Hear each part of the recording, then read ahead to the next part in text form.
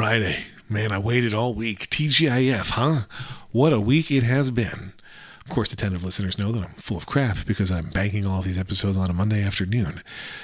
But if all goes well and the creek don't rise, this episode will be the one that drops on Friday. On Friday. I know the days of the week. Today's Monday as I'm recording this, but today's Friday as I'm releasing this. So happy Friday. Man, we got here. Woo! Your Daily Lex. I do have some follow-up from earlier in the week. Here's how that works. I already released the Monday episode while I was recording this bank of episodes. And my buddy Marco, who I mentioned on Monday's episode of Bad Coffee, go back and listen if you think I'm lying. But he already wrote to me. He wanted to know if I've ever added a pinch of salt to my coffee to help my super tasting get past coffee's bitterness. Instead, I do flavored coffees like those caramel and chocolate flavors that I've mentioned. I've not added a pinch of salt to my coffee. I'm not above trying it. In fact, I will try it, but I probably won't try it this week while I'm traveling in Las Vegas. This week being the week that just is ending for you since you're hearing this episode on Friday, assuming you're a day-to-day, your Daily Lex listener. But at any rate, I'll give it a shot when I'm home. Maybe the week of March 13th or so. Then Marco also wanted to know if I have ever used an Ember mug. If you're not familiar with the Ember mug, it is a product that gets advertised on my Instagram feed. It used to be all the time, now less.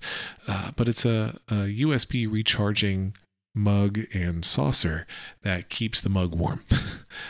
So the mug has a heating element. It can keep the beverage inside at a specific temperature. It can inductively charge, I believe, on the saucer or just draw power from the saucer.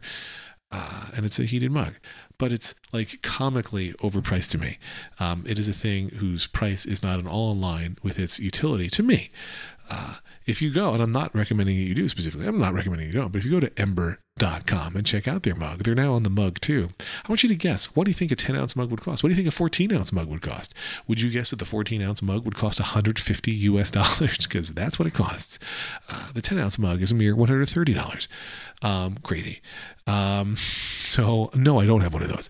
But as I told Marco, I do have a coffee cup, a mug warmer on my desk. You know, it's one of those that uses pressure and you put any mug on top of it and it provides some heat from the mug, right? Or not from the mug, some heat from the device up into your mug. And then you have a nice hot mug and hopefully the coffee inside it is also hot.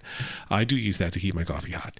So I'm more willing than I used to be to put actual milk from the fridge into a coffee, knowing that I have this warmer that can keep it hot, even if I've had something that cooled it down a little bit.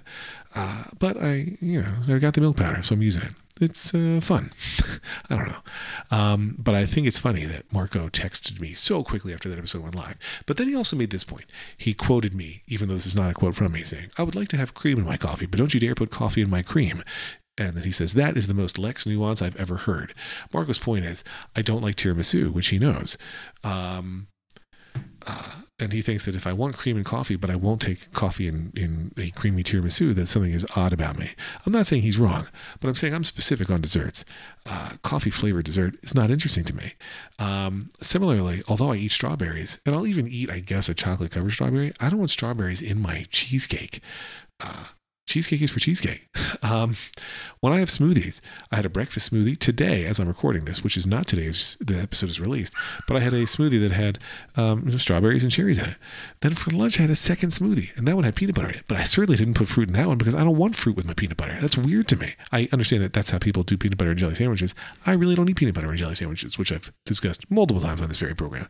But so, yeah, I'm specific about desserts. Desserts have to be extremely enjoyable because if you're going to take in those calories, you've got to love every bite of a dessert as far as I'm concerned. Otherwise, why take in those calories if it's not amazing? So yeah, I don't bother with that. And tiramisu is not for me, and I don't apologize for it. You know what I do apologize for? I don't know, jerky stuff that I do, I guess. But tiramisu rejection is not one of those things. Anyway, what a week it's been, am I right? Wink, wink. Podcast winking is maybe the only acceptable form of winking. Anyway, happy Friday. Have a wonderful weekend, and we'll talk again on Monday. Lex.